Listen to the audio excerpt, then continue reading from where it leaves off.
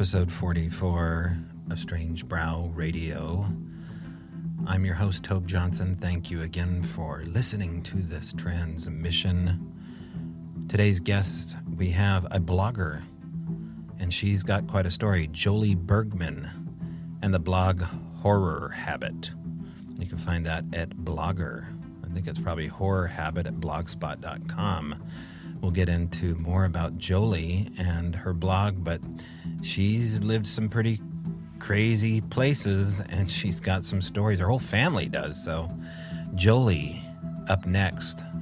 But first, thank you to our sponsor, Feral by Aaron at Etsy.com, ERYN. These alchemy sound tools, that's the name we're using these days. Alchemy sound devices. You can find those at Feral by Aaron, ERYN. And man, she makes a drum, she sells a drum. She makes a drum, she sells a drum. She makes a drum, she sells a drum. I guess it's that time of year. Check out Feral by Aaron at Etsy.com. Okay, next up, Jolie Bergman. We'll be right back. Horror Habit, a blog by Jolie Bergman. She's more than a blogger, though. She's lived a really paranormal life.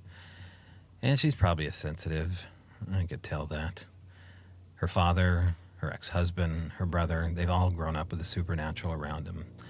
And Jolie's lived in some incredibly haunted areas. So the first half of the interview is dedicated to Jolie's experience in dealing with this since a child up to currently. And so we talk at great length about that. But while we're talking, I must tell you that during the interview, there is a little bit of a technical issue. And the issue is this, is that my microphone came undone, unbeknownst to me. So most of this interview is done through a secondary source, let's put it that way.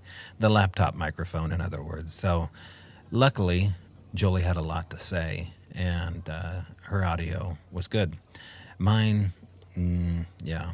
So we'll march on through this here and double check our inputs next time. So with that said, let's get into the interview here with our guest of Horror Habit, a blog by Jolie Bergman. All right, I'm on the phone right now with Jolie Bergman out of Seattle, Washington. She has the blog Horror Habit, and we've come to talk to her today about, well, not all things horror related, but just about the underbelly related to the horror, the supernatural, and her experience with it. Hello, Jolie. Hello, Toby. Hi. Hi, everyone. Yeah, it's good to have you here to talk to us. So, Jolie, I got a referral from someone regarding your name and your blog, and reached out to you about what you do. And but before we get into the Horror Habit and its blog and how you got there, tell us about growing up and where you grew up and how you got interested in the supernatural and paranormal. So I grew up in South Dakota, a small town that is quite literally hundreds of miles in every direction from a city square. And my first paranormal experiences kind of began there. First kind of memories were of the shuffling sound of somebody walking on carpet. And I was very young, kind of like 5. And then I don't have memories of this, but my mom said that I would complain about people like poking me in my sleep at night. I don't remember this. But and the paranormal's kind of been a little bit of the family for a while, kind of experiences. And then just kind of grew up with those. And then also another family bonding thing is horror films. We all love them. And so, about 2012, I think it was 2012, I decided to log how many horror films I've seen, because I'm also a big database nerd, and that's kind of how Horror Habit began. And it has since blossomed into, a database for public domain films, kind of curated, and that then blossomed into my Horror Habit Roku channel. For all you Roku listeners, I have a movie channel as well. On my blog, since I'm also such a paranormal fan, I have my paranormal directory where I give advice, or like I consume paranormal documentaries and TV shows like food. So that's a place where I keep track of what I've seen. And yeah, just throughout all the years, I've had a slew of, so not only do I love horror films, but I've had a slew of paranormal experiences, and had a brief time in a paranormal group out here in Washington. And yeah, I guess I can elaborate more on that of all these experiences. Yeah, before you elaborate, make your audio's shorting out just a bit here, and you're probably on a cell phone. If you can see maybe if you're near something that might be causing interference. It was good for a little bit, and then it just kind of was clipping in and out. So I'm not quite sure what that would be. I think because I picked a different place to sit before we talked earlier. So now I'll go back to where I was before. So all right, go back to where you were. Come on, Jolie. I hope this is better. Yeah, let's try it from there. Gotcha. Okay, so you mentioned growing up in, you said you grew up in a small town? Yep, small town. But we were the metropolis for the area. We had 3 stoplights. So, oh, really? 3 stoplights, 3 whole stoplights. And then growing up in a small town, how long did you say you lived there? My parents split, so I spent a little bit of time in Seattle during my middle school years, but pretty much through elementary school and high school. Okay. And any of the houses that you stayed in, looking back, do you look at any of those houses as being haunted? Yeah. Yes, actually kind of, I honestly believe the land that our house sits on is still currently haunted. But the first kind of haunted house experience that I recall is when my parents separated and my father moved into town because we lived out of town. And even I was like 9 years old, and I knew something wasn't quite right with the house. Gave me the willies. And Dad was really quiet about what would happen there when he lived there. But it didn't surprise me when he moved out what was going on. He would sit in the living room and like watching TV on his lazy boy, and out of the corner of his eye, he'd see a woman, an older woman with a bun in her hair, walk out of his bedroom carrying like a load of laundry and head straight to the basement and go to the basement. He said she would float though, and he would see her like very, very regularly, but only out of the corner of his eye. And then one night he said that she came by and like touched him on the shoulder when he was in bed. And he said it just felt like a kitten's paw. That's how he described it. And I would be so fascinated hearing my dad tell this story. I'm like, tell me the story about the old woman who haunted your house, Dad. And then I told one of my friends in, let's see, I was 9, like 5th grade or something. And she says, do you remember so-and-so? And I remember this kid from probably like 3rd grade who only been in town for a year. And she's like, he used to live in that house. And I'm like, oh yeah? And she's like, he tripped on the basement stairs. And the basement in this house was extremely scary. But he tripped on the stairs and he apparently was going to fall, but something kept him from falling, as if somebody pushed him back up. And that was, I'm like, oh, this little lady's just kind of a sweet little old lady haunting the house. And so, so this, like those stories, like I think I mentioned earlier, the paranormal is just kind of part of our family. Like we talk about it as a normal thing, a normal process. And that was just one of Dad's stories. Yeah. So your dad would speak openly to you about this because you'd ask him. So initially you found out about the details there. How young were you when you found out that your dad saw ghosts? Probably 8 or 9, right around there. Mm-hmm. And yeah, he would talk openly, and he was just matter of fact about it. And his siblings, my whole father's side of the family talk very matter-of-factly about the Mm-hmm. paranormal. And we've all had experiences, quite a few of them. Mm-hmm. And Did it frighten go you? on. Not really, because they weren't frightened. Mm-hmm. At that, and nothing like super scary had happened. I recall overhearing. So my dad's family were all from South Dakota, and we were visiting like grandma and grandpa and my cousins and aunts. And I overheard my aunts and uncle and my dad, well, kind of talking about a house that my aunts and uncle moved in, a new one. And they said whenever they would start arguing, or at least one time, when they started arguing in the kitchen, knives flew out of their holders onto the kitchen countertop. And they were very hush-hush about this because they didn't want to scare the kids that objects were flying periodically. But Mm-hmm. that was another one that kind of fascinated me. Yeah. And yeah. That's a pretty intense moment there with the knives. I mean, that gets into the intelligence behind what's going on there. Mm-hmm. Mm-hmm. Mm-hmm. And I think it has a lot to do about, just the intensity of their situation. My aunt and uncle at the time, they just moved. They were in a stressful spot. Mm-hmm. But one, I hope my family doesn't mind me sharing this, but that same part of South Dakota with the whole rest of the family, my dad's youngest brother, my uncle, was living with his parents, my grandma and grandpa, and he'd suffered a bad motorcycle accident that hurt his, he damaged his brain, and he committed suicide in his bedroom in our house. And it was naturally a really traumatizing thing for all of us.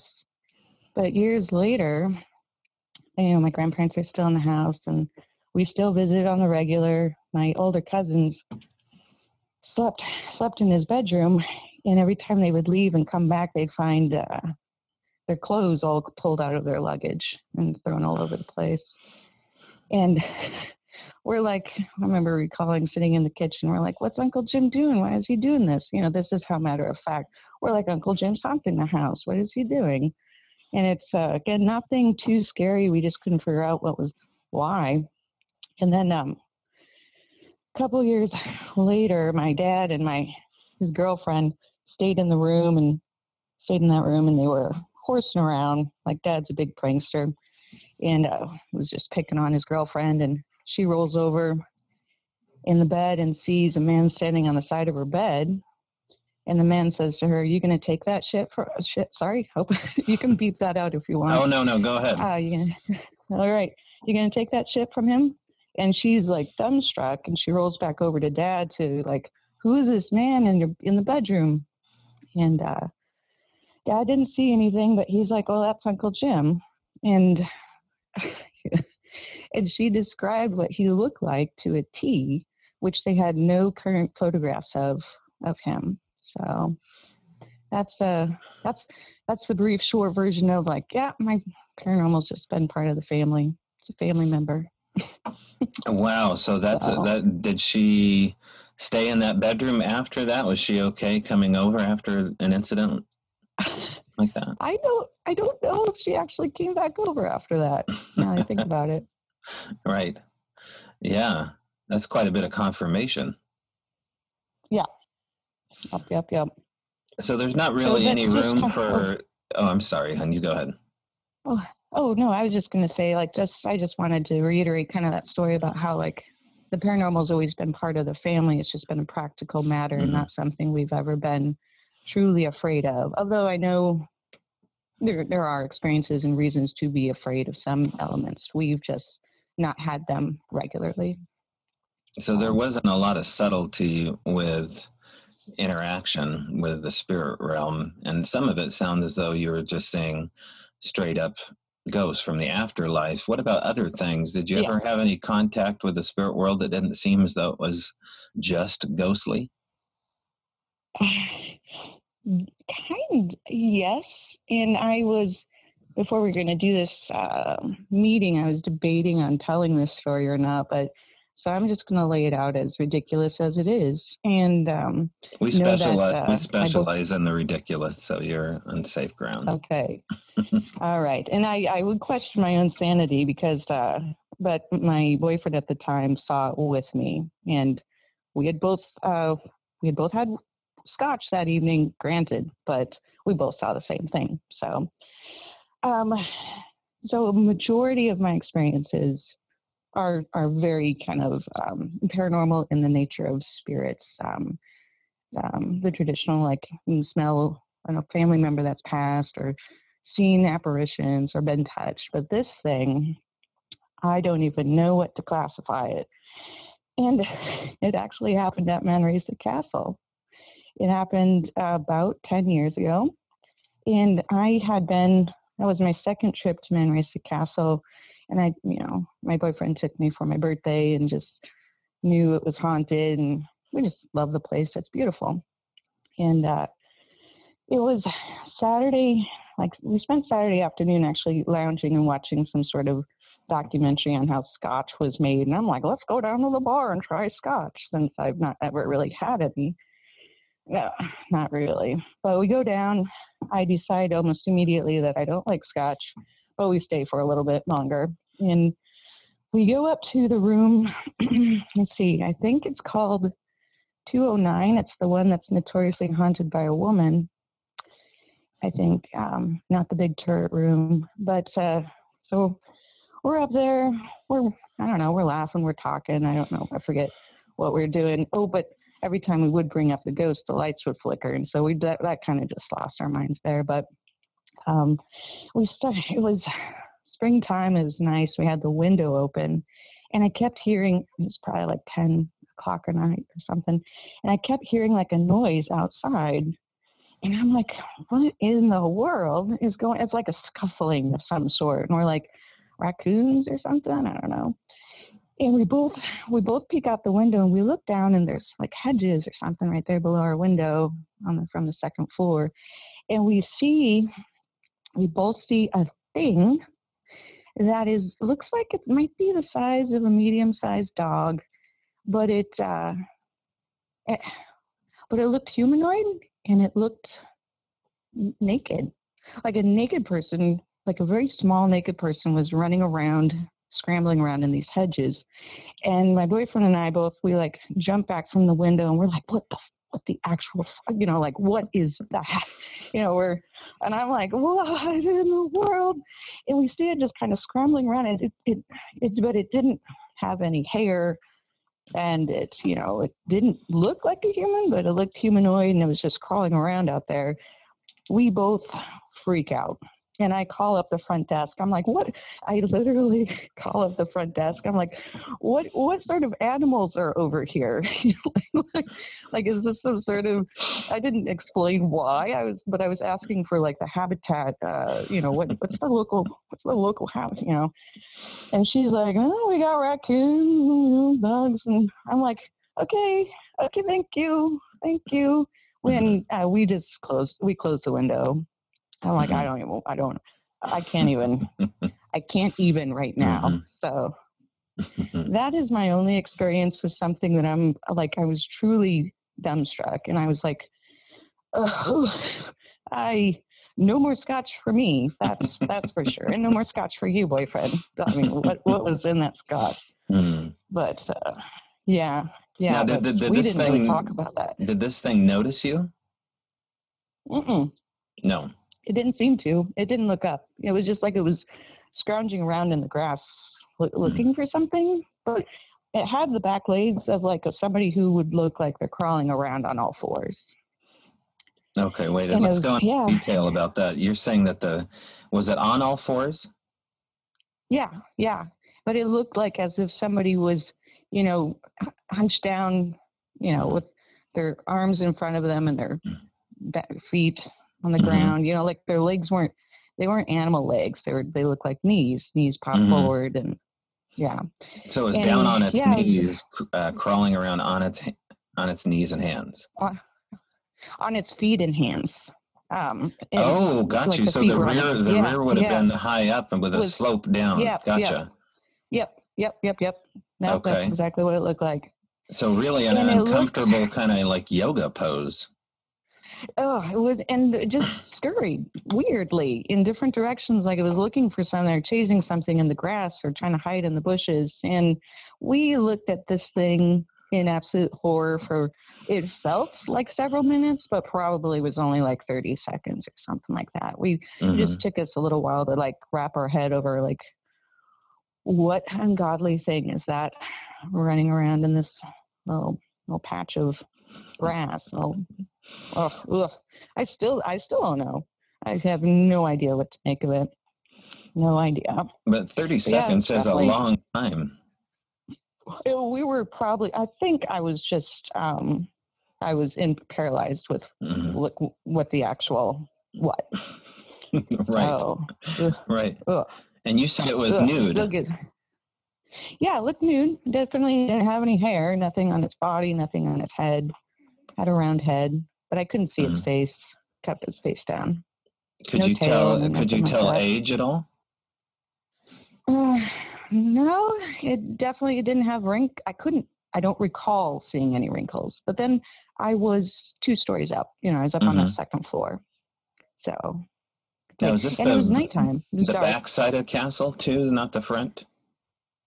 This is, I think it's the front. You know where the haunted turret room is, and then you walk down the hall just a little bit, and there's that one other room that's reportedly haunted. It's on so if you walk from the turret room and head towards the lobby, it's on the left, and I think it's like 209, 206 or 209, I think, somewhere.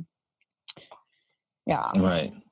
And I forget what room it is. I think it's on the second floor. I don't know if it's 209, but there's the story of a woman that committed suicide after she found out that who jumped out the... Right.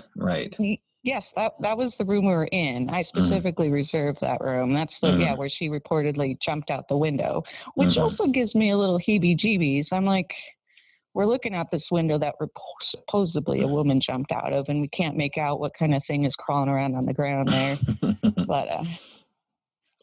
but yeah, so we were in that room. Back and see whether or not this was a man or a woman. You have no instinct about that. For that room in particular? Well, with what you saw, were you able to gather gender at all? Yeah, nothing. No. No.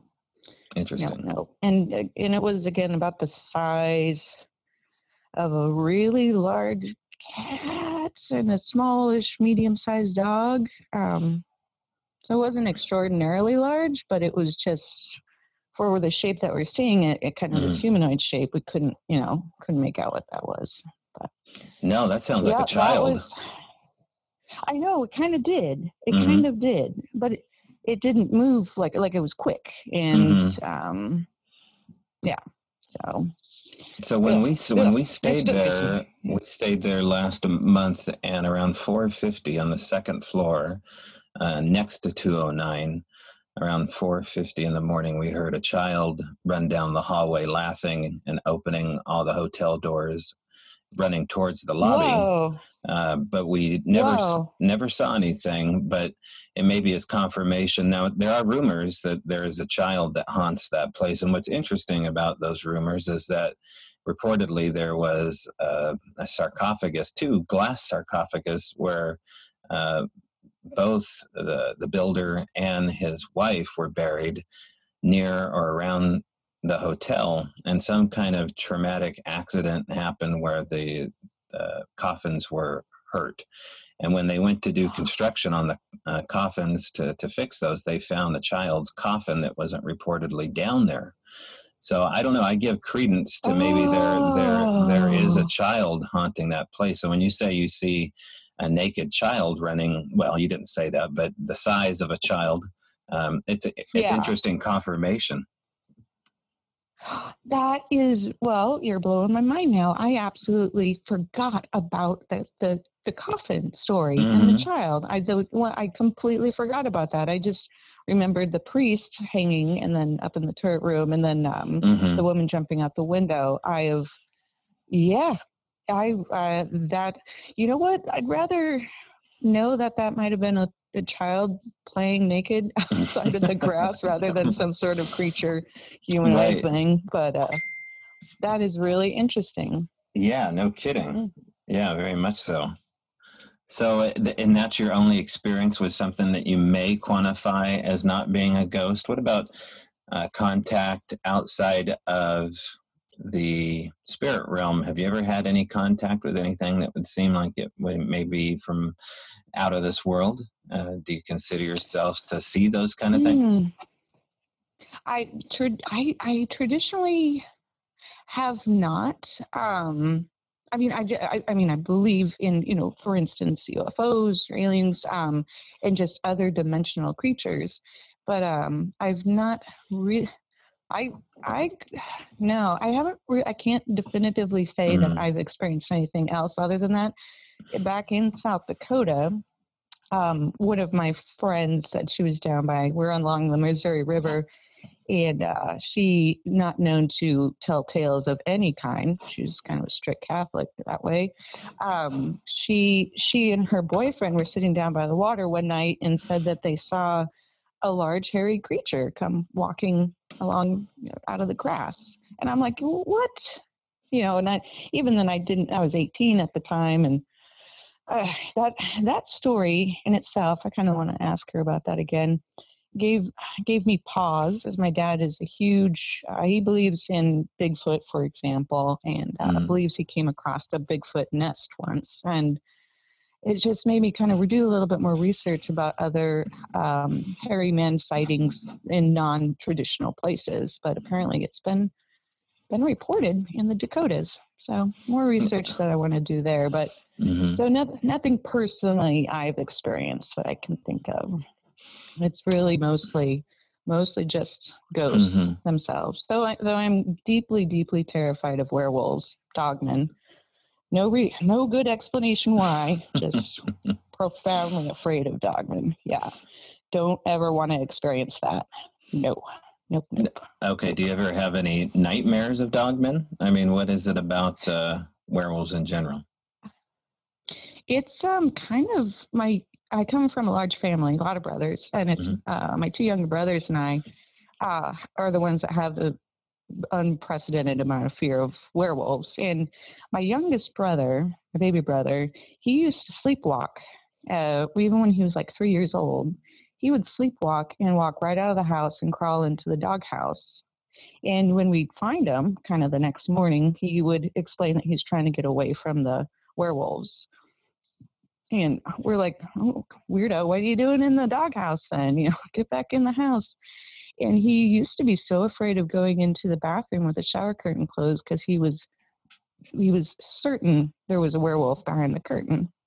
And so since then, I mean, we used to make fun of him, but when we would take road trips and whatnot, and we'd see a abandoned shack or building along the road, we'd call it a werewolf shack. And it just kind of blossomed from childhood that the more we even talked about it, and then that same younger brother, he's a huge listener he listens to the Dogman podcast and does a lot of research on werewolves. But it's just something that it just is somehow ingrained in us three. I don't know. But yeah, it just. Fascinating. So your dad is privately researching Sasquatch, your brother publicly researching dogman stuff, and you looking into ghost. Yeah. Yes. Yeah. The other brothers are not into this at all. They also don't disbelieve anything. They just would rather not talk about it very much. But yeah. We had I guess just a slight segue with my younger brothers, since I was talking about them. So myself and my youngest brother are the biggest kind of paranormal investigators, and the brother between us, who lives out here in Seattle with me, he is not. And it was several years ago. I was over in Port Town. I was at Fort Worden over there in Port Townsend, right, for an art festival. And I was staying in, I have a couple of stories about these barracks actually, but just to stick with the brother story, I was staying in one of the barracks and I was on my cell phone talking to this brother, the one who's not the paranormal fan. And he was coming on over. We're going to have dinner because it was his birthday. And we were making plans where to meet up. And I was like, oh, by the way, happy birthday. And I hear 2 beats later, somebody shout, happy birthday. And I was like, who the hell is that? It sounded like he was driving with the other brothers. And I was like, I'm like, who was that? Thinking he would tell me a brother jumped over his shoulder and shouted that into the phone because that's what it sounded like. And he's like, no, Jolie, who was that? I'm like, Matt, I'm in this room by myself. It sounded like it came on your end of the phone. He's like, no, it sounded like it came on your end. And it dawned on me. I'm like, oh, somebody got a happy birthday wish from a ghost soldier. And he's like, no. I was like, oh, they were so happy. So, yeah. I thought it was just great. And he's like, stop talking now. So, yeah. Did it sound like a male or female? Absolutely male. And a very happy one, too. Just like could barely contain their excitement to wish a happy birthday. So. And again, you both heard it. Oh yeah. Mm-hmm. Both, and it both sounded like on each of our phones. It sounded like it came from the other phone. So. And what any other incidences of things messing with your electronics like that? Yeah, quite a few actually. Oh man, where do I begin? I've long tried to figure out why are electronics such a conduit for activity, and it really just seems to make sense that it is something electrical based, which, and in my theory, the spirits seem to have something else going on an electrical level, another dimension, which is why they're so popular with devices. Let's see where to begin with my devices. I was several years ago. My grandpa, my dad's dad, had passed away, and shortly after that, my TV started acting up, really strange, turning on and off at certain times, and I was like, this is crazy, like made sure there was like no battery in the remote, and since I'd been there for a while, there was unless my neighbor suddenly got the exact same television, which I highly doubt. It was old television. And so, yeah, I would just, my TV would just act up at strange times, especially when I crawl into bed and have it on. It would turn off as soon as I crawled into bed. I'm like, what? Almost as if like, no, TV's bad to go to, you got to go to bed. Don't watch TV. And, I think, I got a video camera, a little video camera, and this is like 2004 or something. I got a little video camera. I was going to set it up to see if I could capture anything of like what is turning my TV on and off at unexpected times. And I put the camera on, I turned it on, I'm about to crawl into bed, and right as I'm walking into the bed, it turned off. And I'm like, well, you could have waited till, I got into bed, which is usually what it does. And I have a recollection that it turned back on, and it turned onto a channel or to somebody speaking something about forefathers or fathers or something like that. And I was like, oh, I wonder if this is Grandpa. Just Grandpa was strict. He would never have allowed TVs in bedrooms and whatnot. So just wondered if he popped around just to check up on people. Mm-hmm. That period didn't last very long, though. It was only like a couple of weeks. Mm-hmm. Fast forward about another 10 years, and I'm in a different apartment, and I wake up in the middle of the night, and Saturday, it's like 3 or so, and I'm feeling awake enough that I don't think I'd lay back down to sleep, so I'm going to go turn on the TV and watch something. And I walk out in the living room, and I now have a flat screen TV, and it's sitting on a runner with a bunch of knickknacks and bells and everything. And I walk up to my TV, turn it on, and I do the zombie thing where I'm holding the remote and I'm just standing right in front of the TV trying to figure out what to watch. And I come across a black and white classic, and I'm like, oh, I love these. I'll watch this for a while. And right as I'm about to turn around to go to the couch, my TV pivots a lot. It's like almost to it's almost off the edge of my mantle that it's on. And it's pivoted away from me as if somebody just straight up turned it. And it was turned hard because all my bells and knickknacks things went off and my runner got crumpled up, and I stare at it, and this happens right in front of my face, and I stare at it, and I somehow gathered the strength to right the TV, and I was honestly petrified. There was something about that incident that really scared me, and I ran back into the bedroom and quite literally threw the blankets over my head and stayed there in a ball. And so, yeah, and I've had, I haven't actively done a lot of personal, like on my own EVP work, but I've caught a little EVP that I cannot decipher on a recorder while I was at the Roslyn Cemetery a couple of years ago. And more recently, I was listening to some songs I downloaded on my phone. This is probably only a couple months ago. And I was listening to some songs, and then suddenly the song changed to this horrifically menacing, I can't even do the sound. It's like this almost like growl, howl, like, and it says like, something like that. Ugh, I don't even want to think about it. And I stop at my tracks because I'm walking and meet with friends, and I'm like, what in the hell is this? And I listened to it a couple times, and I'm like, oh my God, what in the hell? It just showed up somehow on my phone.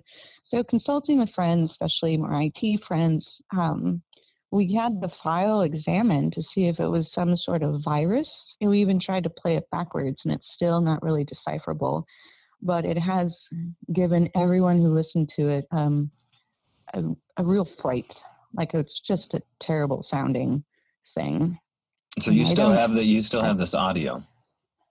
I do. I could probably, I still, I still have this audio. And how long is the clip, Jolie? Probably 10, 15 seconds. Okay. And is it one sound, or is it broken up into different sentences, for lack of a better word?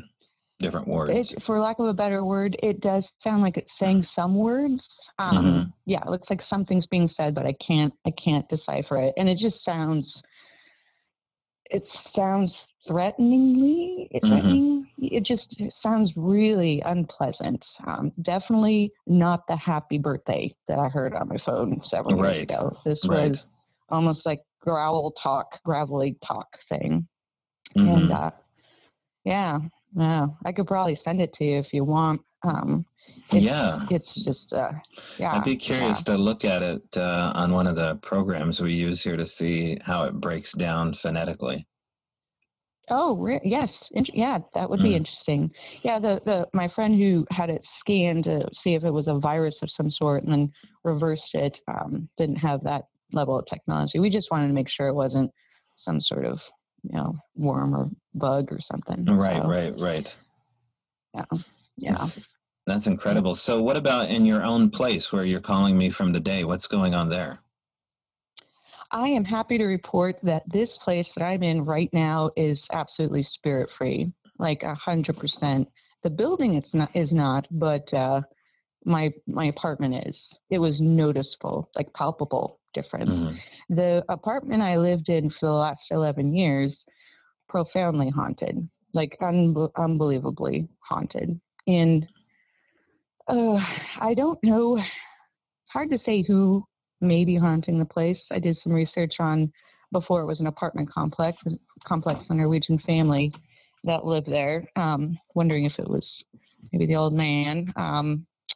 There's been people in this building, it's pretty small, tend to stay there for a long time. So there were two deaths and elderly gentlemen above me. But before I moved into that apartment, my friend lived there with a man who later came out to us as struggling with heroin addiction. And so we got him into a treatment program. And right after he completed the treatment program, he went out, he fell in love in the program with somebody, not recommended, and ran off to Alaska. We never saw him again, but we got word back from his family that he died of liver failure. Around the time that we got word of that, my friend was still living in the apartment. Odd things began to happen in the apartment.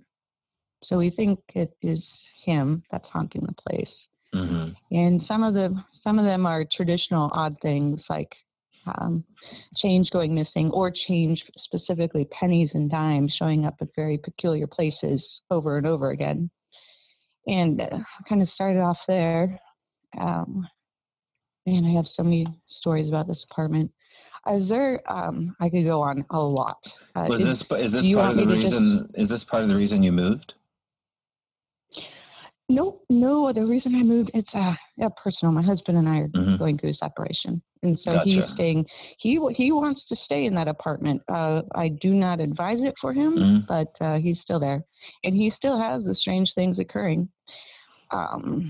Very strange things. Well, now wait a second. He wants to stay there. That's kind of interesting.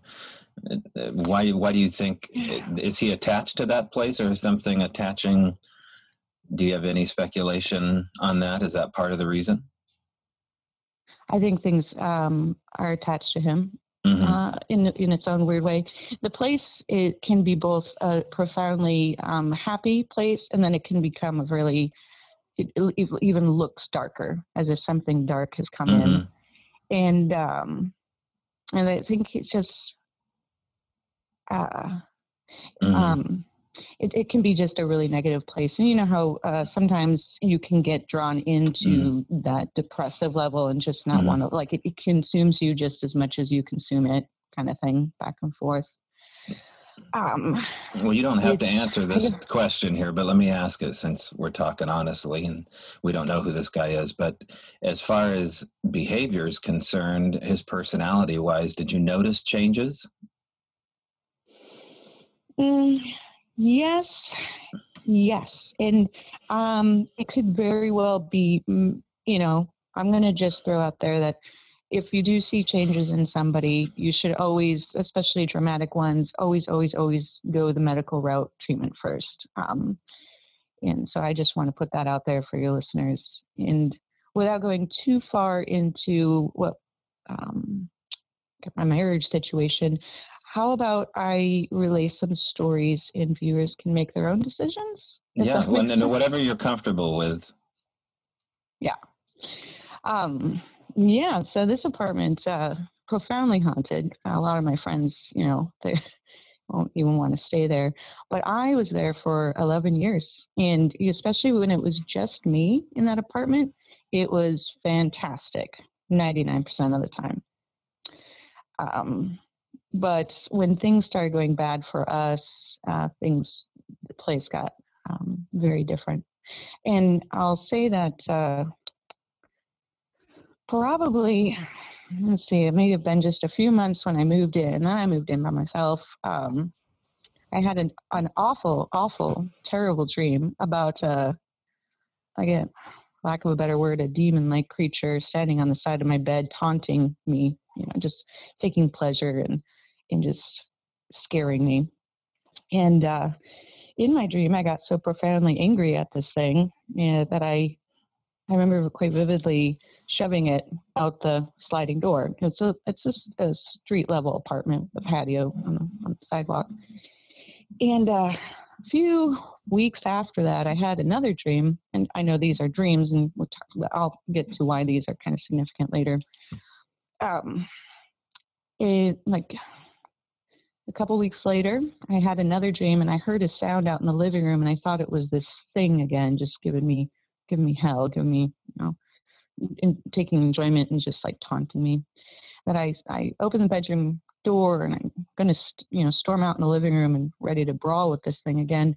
And I see a woman with her back to me sitting in the living room. She has thick brown hair and a ponytail. And she's roughly my age at the time. I was 28. And she shoots around, like she's sitting on the floor cross-legged. And she shoots around and she looks at me with this look that's like, you weren't supposed to see this. But at the same time, she's like doing something.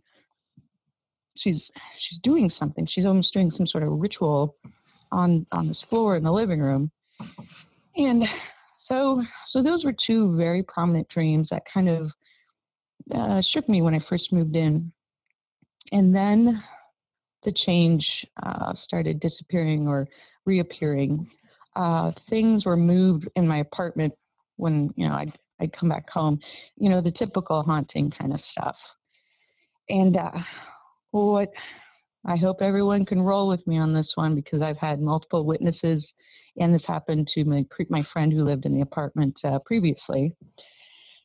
Whenever I'd buy like a case of beer, just of cans specifically, I'd put it in the fridge, and I'd either come home or I'd wake up in the morning and one can is gone with no trace of it anywhere. And I was like, when it first started to happen, I was like, you've got to be joking me. And now I'm thinking like somebody's breaking in the apartment. And I quite literally had my keys changed, or my locks changed, after I found like the DVDs on the floor with, and it looked like somebody and a beer gone. And, like, did someone come in and break in and just sit down and watch movies? What in the world? So I had my locks changed, and a few months later, it happened again. And my friend and I, we couldn't figure out what was going on. So my husband then moves in, and things just get kind of the energy in the room even kind of changed, and in the house, in the apartment. We got a cat from the shelter, a sweet baby girl, Abigail, just beautiful, all black kitty. And within a few days of her in the apartment, she would run in the living room, and she would specifically attack the part of the floor in the living room where I had that dream of this woman doing a ritual. And so I decided to videotape her, get a recording of her, just because she's being a big goofball in ways. She just acting ape shit in this one section of the carpet. And I start recording, and it is orb galore. I've never seen anything like it. And it's obvious that she's playing with these things. I'm like, what? And I can only see the orbs and stuff on the phone. And you can definitely tell it's not just random, dust being kicked up or anything. There are all kinds of orbs, and they're shooting in all directions. They're the long kind of stick figure orbs. They're the giant ones. There's the slow ones that move this way, or move in a specific direction and then turn. But they're all kind of coming out of this one section again, where I had this dream where this woman was doing some sort of ritual. And that is also a place that just feels like the center of the apartment. And so let's skip forward a couple years. Things are let me ask you about this woman first. The ritual. Let's talk about this ritual and what you saw in this dream. As far as what made you think she was doing a ritual, what do you remember that gave you that impression? I can't remember a specific object. It was one of those things where in the dream you just know something. Mm-hmm. It just seemed like I don't remember seeing. I can't say that I remember seeing a specific object. Okay, was she on the ground, like working her arms in certain ways that gave you the impression that she was doing something? Yeah, she was sitting cross-legged on the ground, again, had her back to me. She's like wearing t-shirt and jeans, and I think I caught her as she was doing something with her hands up in the air, but she shot her head around so quickly and just stopped what she was doing. And the look was so intense that I just backed up slowly back into the bedroom and closed the door. And I was like, whoops, didn't mean to interrupt. Sorry, I thought you were gremlin creature thing. So Right. Yeah. Right. Now, Carry on. Was the apartment hardwood floored? Carpet. Okay. My apartment specifically, what it was before would have been kind of the basement of the old craftsman farmhouse that was there before. So, okay. And in the dream, was it carpeted as well? Yep. It was exactly the same as my apartment. Exactly the same. Okay. Yeah. All right. It would have been maybe interesting to dig under that carpet, though, and see if there was anything going on. I know. That would be curious. And since I was there for 11 plus years, and my friend was there for 5 more years before that, that carpet hasn't been changed the whole time. So eventually, when my husband moves out, I would be a little curious to see what happens when they change that carpet. But yeah. And so your cat, when it's playing with the energies, is it like a cat with catnip? It has a happy countenance. It's kind of in a state of play. It was in play, but she's being kind of spazzy. You know how cats also do their zoomies back and forth. There was a little bit of that too. I would like to note that she has done zoom, like she would act a little goofball, after this situation, but I'd never caught anything else like the orbs or her playing with things like that since. That was that one time scenario. But yeah, she was like trying to catch them. And you'd never find the missing can of beer? Never. I would never find it.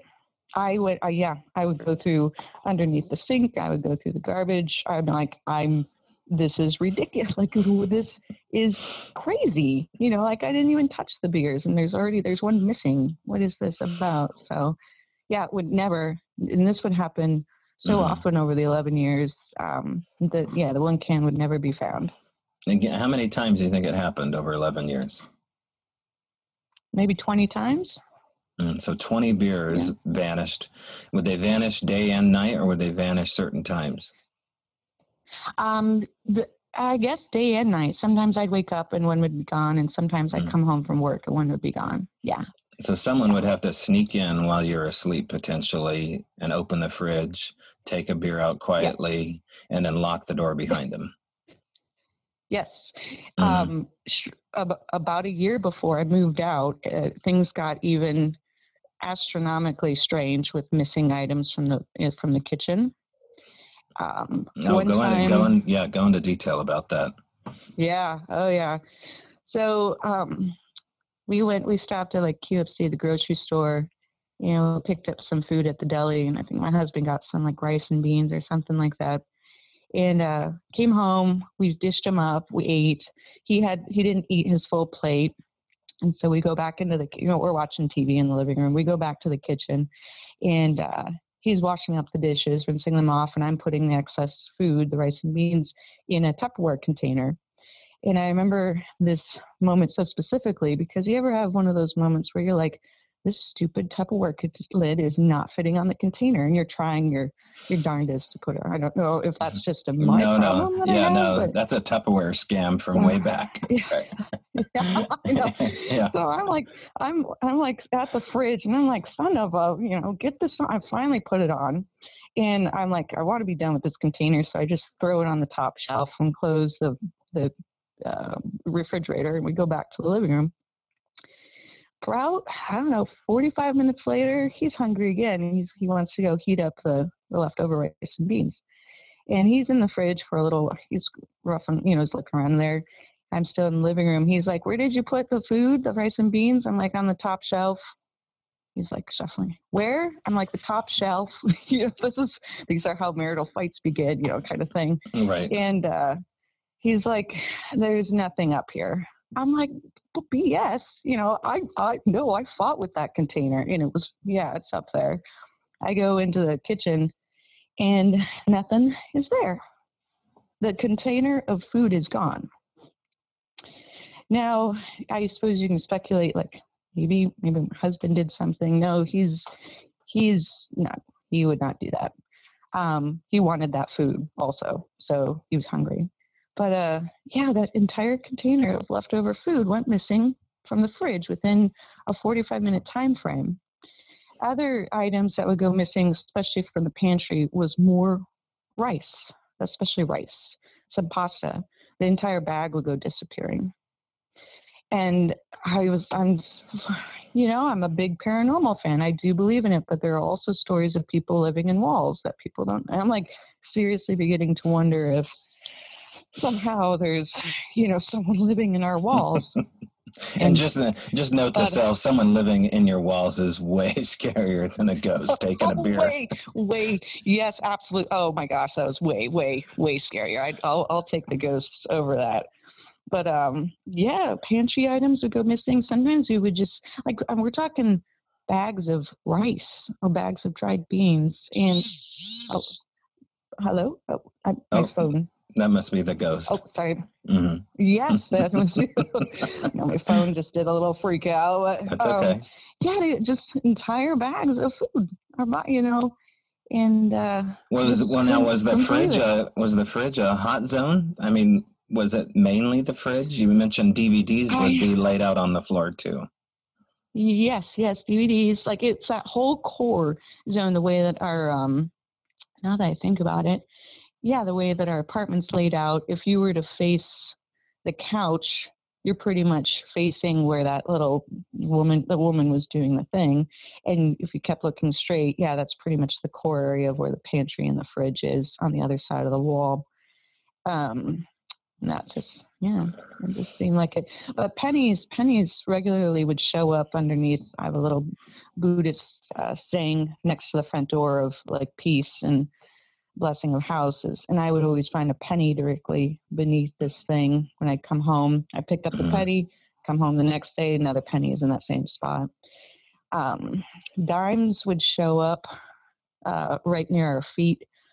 What I noticed is they would show up before a fight would start, and he would notice them after the fight ended. So pennies and dimes were a big deal of those showing up. And we did have so he does believe, but he doesn't really believe in the paranormal. But the place felt so sticky and dark, for lack of a better word. Mm-hmm.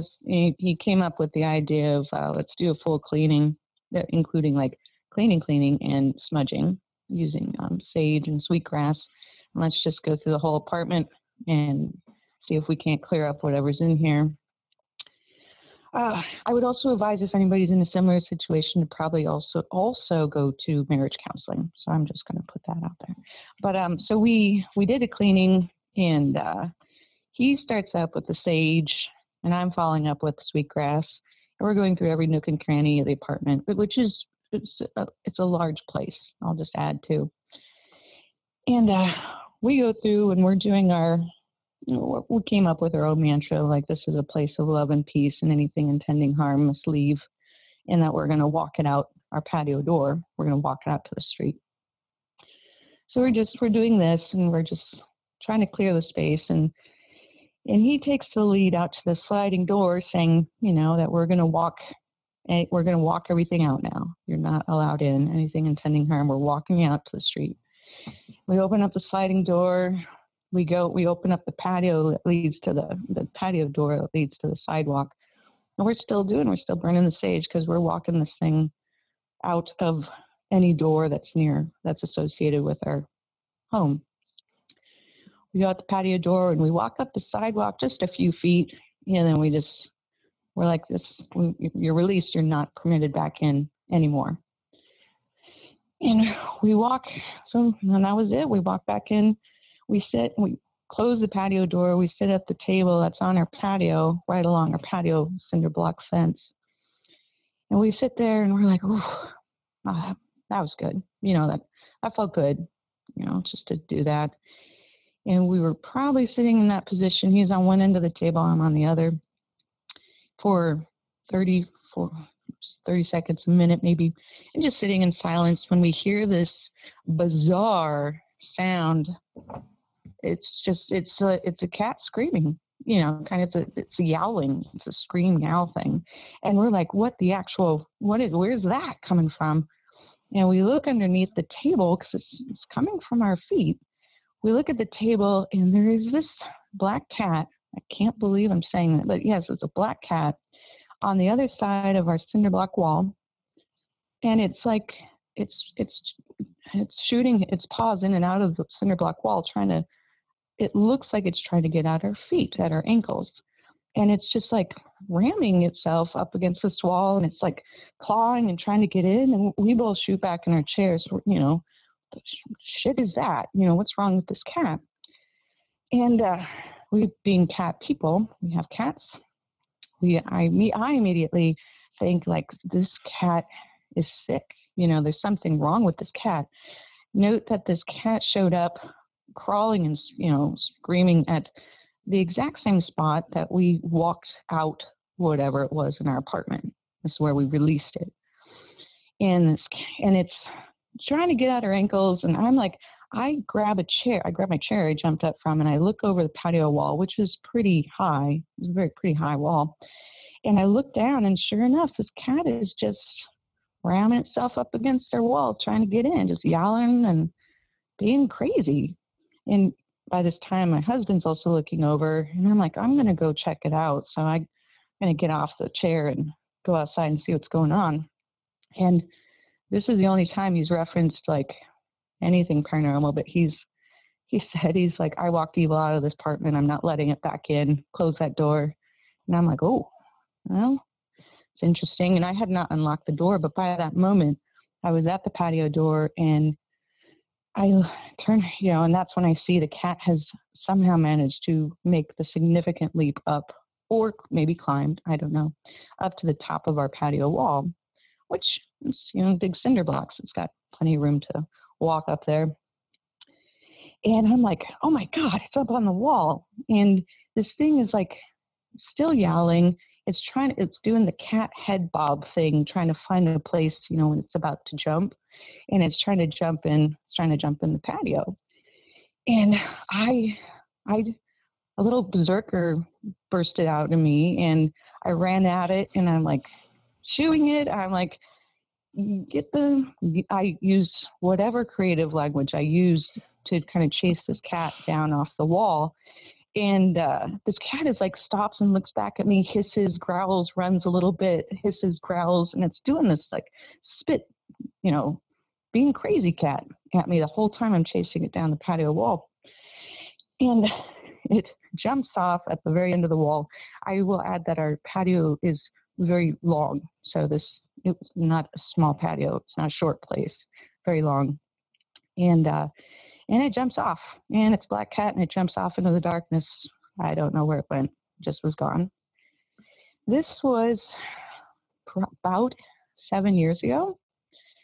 And I get it. We didn't talk about that much after that. We were just like, what was that? And I was like, that was some scary shit, whatever that was. Something was wrong with that cat. Now, 6 months ago, maybe 7 months ago, talking to my husband, we're going over details and whatnot. And he's like, oh, by the way, that cat came back. I'm like, what? This is 7 years, like, after the incident.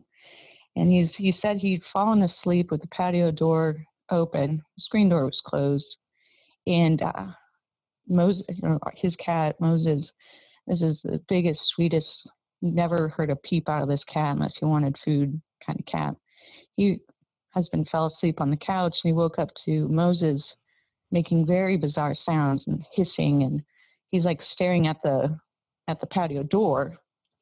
And my husband walks over. He's like, "What's going on, buddy? Like, acting weird."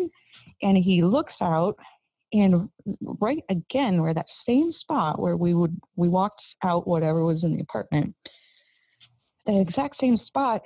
My husband's standing there. He sees that black cat just sitting on top of our patio fence, staring in.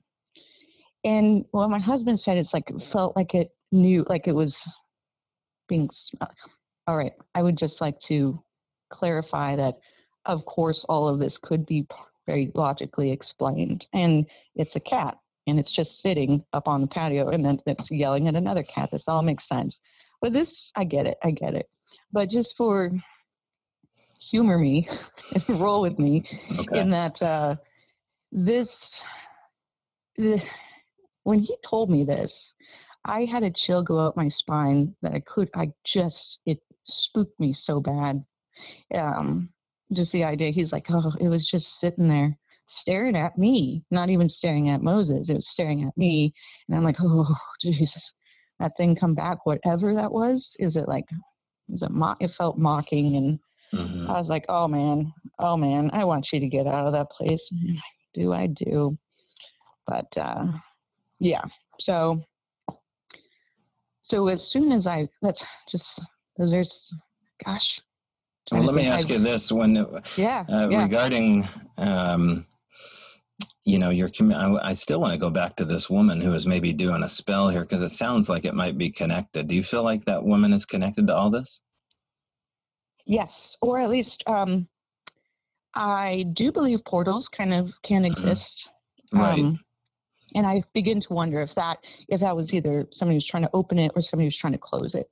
But I haven't ruled that idea out. I believe in ley lines as well, and I can, maybe something's like coming through, just passing through all the time, and sometimes the negative stuff sticks around.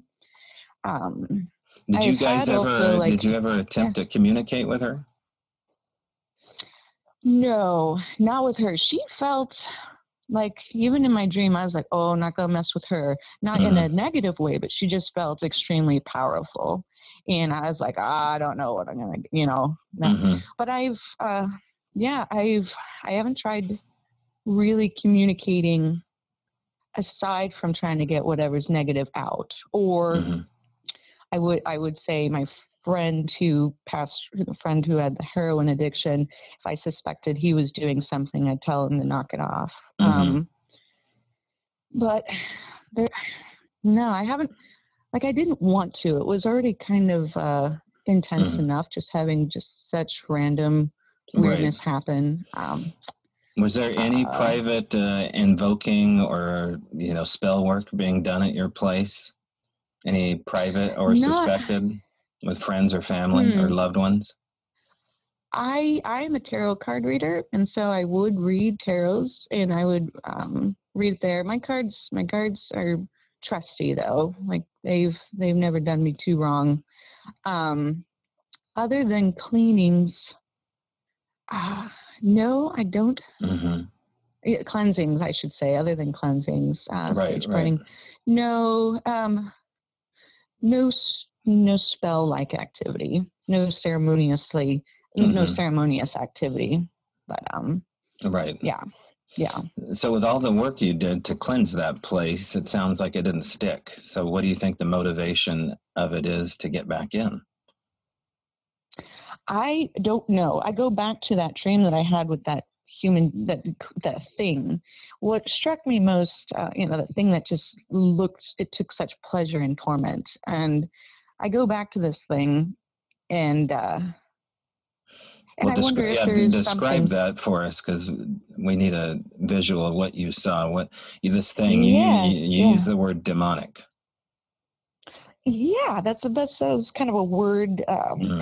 It looked like definitely humanoid, probably 4 foot or so, extremely skinny, naked, with a huge grin, and it just exuded malice, but it had such a big grin on its face, kind of thing.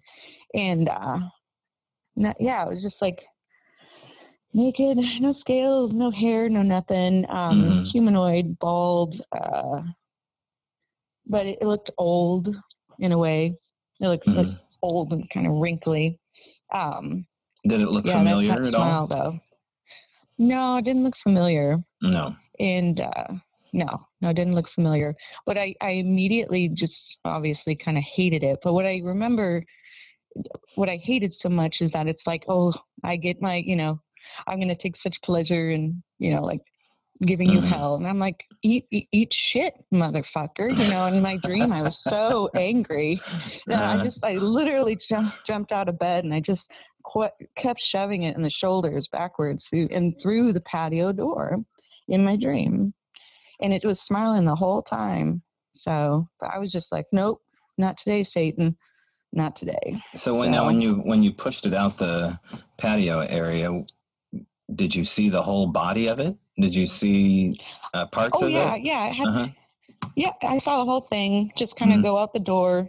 Had legs, had arms. Again, humanoid, skinny little thing. Yeah.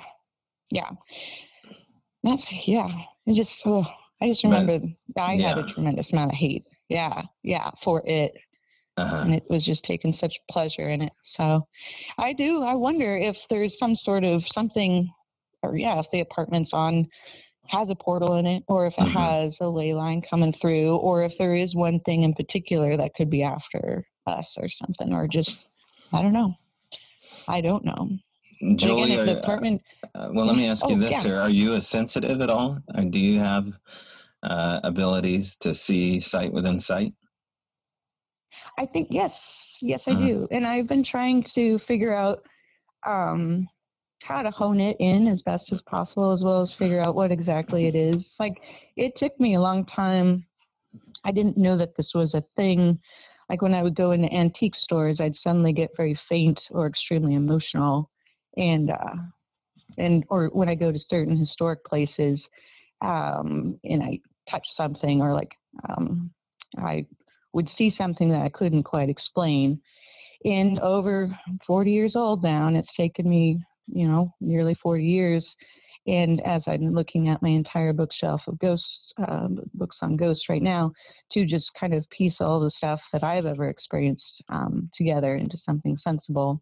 And so I've seen ghosts straight up. I've been grabbed. I've smelt ghosts, and I've touched somebody or something, and I've seen something that either happened or sometimes about to happen. And most of the time it is in my dreams, though, for things that are about to happen. And that's mostly related to my family. So I can know what's happening, or something happened or about to happen, and it's related to my family. I'll dream about it. So. Do you keep a dream journal, or do you blog about this stuff? Do you keep a record of all these dreams? Yep. I've kept a dream journal since I was 16. So, I've gone through several books now. So. Right. Now, you live in a place that's clear of all this stuff. You haven't had anything follow you. No, nope. Or maybe something's following me and not showing itself. It's hard for me to describe the distinct feeling of difference of a really haunted place versus just been. Mr. Clean came through on this one. Nothing. Got nothing in here. So. Well, now you're profoundly interested in the subject matter. It's interesting that you're relieved there's nothing there. You don't need any more, quote unquote, you don't need more interesting stuff when you're going through a troubled marriage. I'll just put it that way. Right. No ghosts is just fine. Just fine. But, yeah.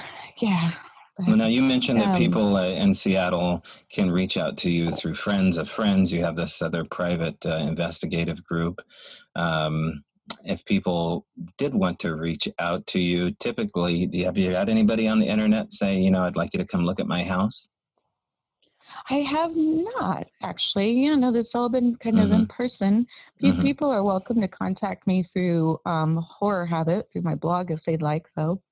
I can try to help where I can, or give advice, or, I've even had some people just want to know, what spooky attractions should they go check out, and I'll point out the ones that I don't think will, cause anybody harm. But All Yeah. right. Well, tell Yeah. us a spooky attraction in Seattle that people should go check out, including myself. I'd like to know.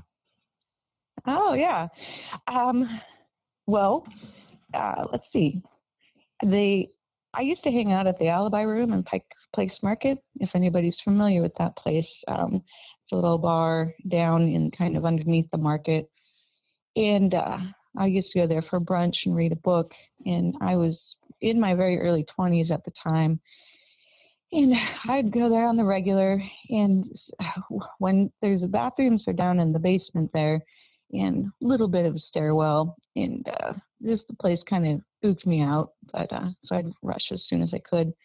And one day I went to the bathroom and I was about to go down the stairs, but there's a man in a suit, very nice suit. His hair is slicked back, and he's standing down there at the base of the stairs, smiling, looking at me. And my first thought is like, what is this dude doing down here? The basement's even closed. I'm like, oh God. I kind of smile back. I look at him, and we get down to the base of the stairs, and he's probably 3-4 feet from me. And he's like, is there anything I can do? Can I help you with anything? That's what he said. And I'm like, I'm just going to the bathroom. No, that's okay. And I go to the bathroom. I come back, and he's gone. I think nothing of it until many years later. My friends suggest going on a ghost tour in Pike Place Market. And I come along, and one of our first stops is at the Alibi Room. And we go down to the basement. And I'm like, boy, what in the world? I usually get a feeling if a place is like, I feel it, and what are we doing down here? And the tour guide's like, the most common ghost seen down here is of a man in a nice suit with slick back hair. And he asked if he can help you with anything. And I nearly fainted. I looked at my friends. I'm like, shut the fuck up. I met this guy. I met this guy years ago. Right. It's one of my fondest. I do recommend people check this place out because it's also just a fun kind of ghost story. The tour guide did say, though, that he hasn't been seen for a couple of years, so who knows if he's still there. Mm-hmm. The Merchant Cafe in Pioneer Square is one place. The basement there's very haunted, and it scares me. This ghost down here is actually, she's a pretty scary lady. And I first kind of got the feeling, I'd never seen anything in this one, but they got the feeling of her also around my early 20s when another bathroom story, now I think about it. But I had my old roommate's boyfriend would work there and talk about pans flying in the kitchen and other very scary stuff. So I guess I'm starting off with the touristy stuff. Mm-hmm. What's the most haunted place in Seattle? The one place where you're assured, most people will most likely have an experience. Yeah. What about the underground? Is it overrated? No, like overrated as a haunting site. Right. And just to describe to listeners, when I say the underground, I'm talking about Seattle was built atop the ruins of the original Seattle. Yeah. So you can take the underground tour where the ladies of the night were, and a lot of Shanghaiing happened. Yeah. So, but have you had any experiences down there? It was one section that was kind of near the J&M Saloon. Mm-hmm.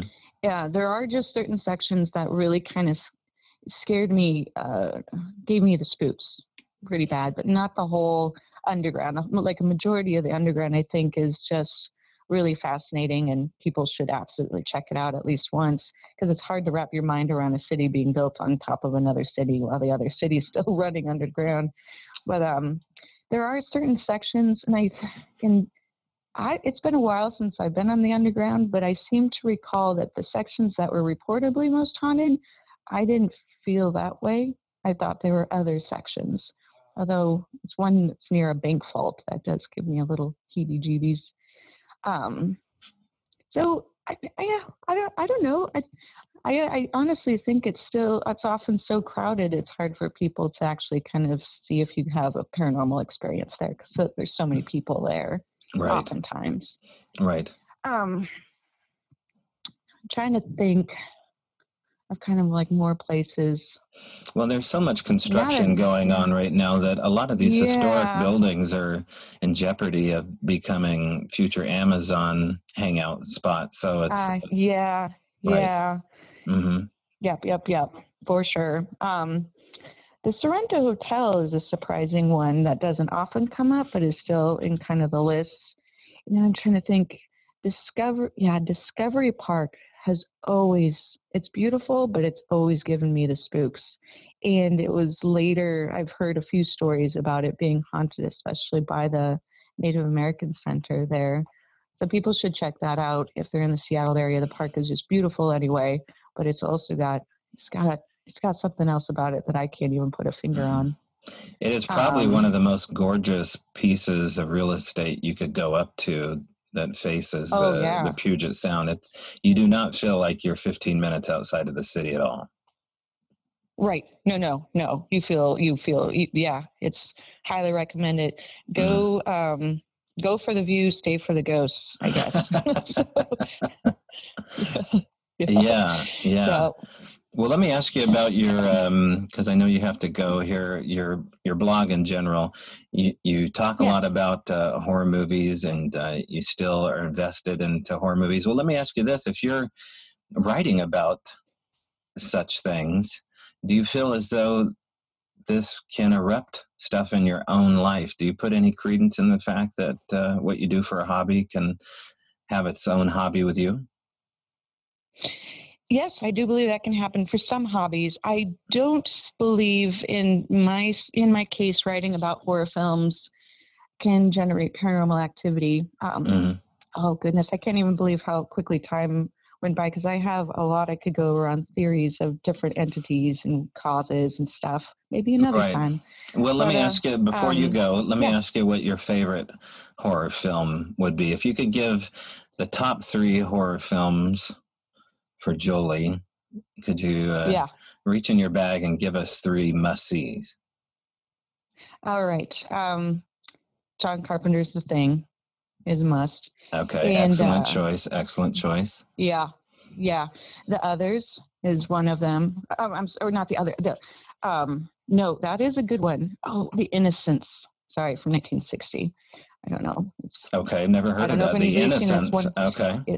It's based on a Henry James novelette, Turn of Screw.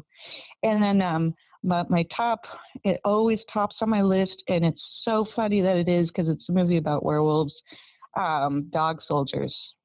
Absolutely love that film so much. Love it. Oh, wow. 2 I've never heard of, Dog Soldiers and The Innocents. And now the Dog Soldiers, as campy as it sounds like it's a B movie all the way. Oh, it is, and it's not. So when I saw this in the theater, I was too afraid to go outside. Now, granted, I am terrified of werewolves, but it really takes, I can't even think of the last film, except for this one from 2001, that I was afraid. I was legitimately scared when I left the theater. That just doesn't happen to me, because I just love horror films. But this one has werewolves depicted in such a way that it gave me nightmares. And now, I love it. I love it so much. It does have camp, but it has some humor, but it's very clever British humor. Okay. So, I like it. Yeah. Okay. Fantastic. Yep. Well, I want to thank you for coming on this show. And can you hold on after the line? I'm going to click off here, but I appreciate you coming on and talking to us, Jolie. All right. No problem. Thank you, Toby. Thanks, everyone. All right. Thanks again, Jolie, for telling everybody your story. I think we'll be talking to her again soon. Maybe, if we can arrange it, go check out some of these places that she spoke about with her. I'd love to get some firsthand knowledge on some of what she's talking about. We're not that far away from one another, and I know some of the locations in particular she's talking about. And now you do too, so you can check those out. Make it a haunted tour of Seattle, why don't you? Okay, the audio. Gosh, what can I say? That shit kind of happens once in a while, so we'll have to just truck along and learn from that mistake. I mean, it was listenable, but it was a little bit of a rookie mistake on my part. So anyway, marching right along, I wanted to read something to you here. We have a letter that came into me, and it was written on behalf of episode 39. That was the Alex Whitcomb interview I did. So if you go back to Alex's interview, episode 39, you can hear Alex's story, but Alex will appreciate this. I got a letter from an anonymous person, and I'm just going to go ahead and read it. I was an Army brat, and Dad was a lifer in the military. He was an MP with some secret clearances and guarded brass and higher-up civilians. All the kids on base knew I had strange things happen. They did as well. I and many others would sleepwalk. For example, I'd be slightly awakened, and then I'd walk outside in just my underwear. I'd even feel the gravel and the pain of the gravel as the rocks pushed under my feet, but never awaken. I recall talking to owls and rabbits and even walking with them in familiar neighborhood spots and then knocking on neighbors' doors. The neighbors would then return me back home. Mom would end up locking the door so I couldn't go out. She'd find me at the door fumbling to get out. She'd ask me where I was trying to go while I stood there still asleep by the door. I was almost always going to the same spot, down by the bank of the creek behind the house. It happened about 5 to 6 times at military base in Virginia, 2 times at the base in Germany. Also, at the Vandenberg base in California, it was also at this base I recall walking out front to the steps, talking to large birds, jays I think they're called. I wonder if all us military kids were used somehow. One friend of mine told me she talked to stars, and they would respond to her with movements. Another friend of mine, 13 years old, said he would sleepwalk unnoticed into off-limit areas on the base. Now, that would never happen on a base. Anyway, he told us what he saw. So this was at Fort Belvoir in Virginia. He told us he saw men scurrying around a type of large radar dish and taking readings, moving it, and getting tape recordings to take in and out of a large building. At 19 years of age, I ended up seeing a cryptid. But when I was 12 or so, I had a friend that told me he saw big rabbits that would talk to him out in the Hollywoods we'd play in. He went there once with him. We went there once and found him talking away at something. We all couldn't see it. We knew it was there because when he asked it to toss leaves, well, it did. And then it touched a kid. We all took off. And that, my friends, is a letter from an anonymous witness, perhaps to Alex, perhaps to all you. And that's pretty interesting details there, especially the talking to rabbits. I don't know if anybody's listened to Timothy Renner's podcast, Strange Familiars. You've heard him on here a couple times, but the Bunny Man is a thing, so I'll have to send this off to Renner as well. All right, that's our show. Oh, before we go, I always forget these things here towards the end. I am going to be on Midnight in the Desert, and that is coming up this Thursday, the 21st, from 9 to midnight, a 3-hour show live. That is going to be hard to listen to unless you're a member and you want to listen to it in the archives. I don't think you can unless you are a member. So your chance to hear it is going to be coming up 9 to midnight, the 21st, on Dark Matter Digital Network. You can find it on TuneIn Radio or type it into Google. And the show is called Midnight in the Desert. That's Art Bell's old show after he came out of retirement. And if you heard Michelle Freed off of episode 43, then you'll know a little bit about who's producing the show there. So again, that's the 21st. Also, thank you to the patrons at patreon.com/Strange Brow Radio. Without you, we can't do the show. and you know how that scene goes. Also, if you would like to be on the show, shoot me an email just like this anonymous person did. You can shoot me an email and I'll read it. You can get a hold of me at strangebrowradio@gmail.com. And hey, the website is up. The website is definitely up. You can go to strangebrowradio.com. Now, there's archive of previous live guests we've had dating back to 2017 and a little bio on all those. And for our live show, we have a date. It's coming up January 4th, 2020 at Manresa Castle. That is a Saturday night from 7 to 10, a free show. So if you are in the Pacific Northwest or you want to fly out here and stay at a really cool haunted castle and partake in our first 2020 Podcastle Live at Manresa Castle, you can do that. Our guest is going to be Mary Bethune, and she is a local investigator out of Port Townsend, Washington. Comes highly recommended. I had a chance to meet her back in October, and I look forward to telling you more about her as things come up. We're working on some really cool projects here, and that will also be mentioned here shortly. Anyway, that's the show. Thanks for listening, and as always, I will see you in the trees.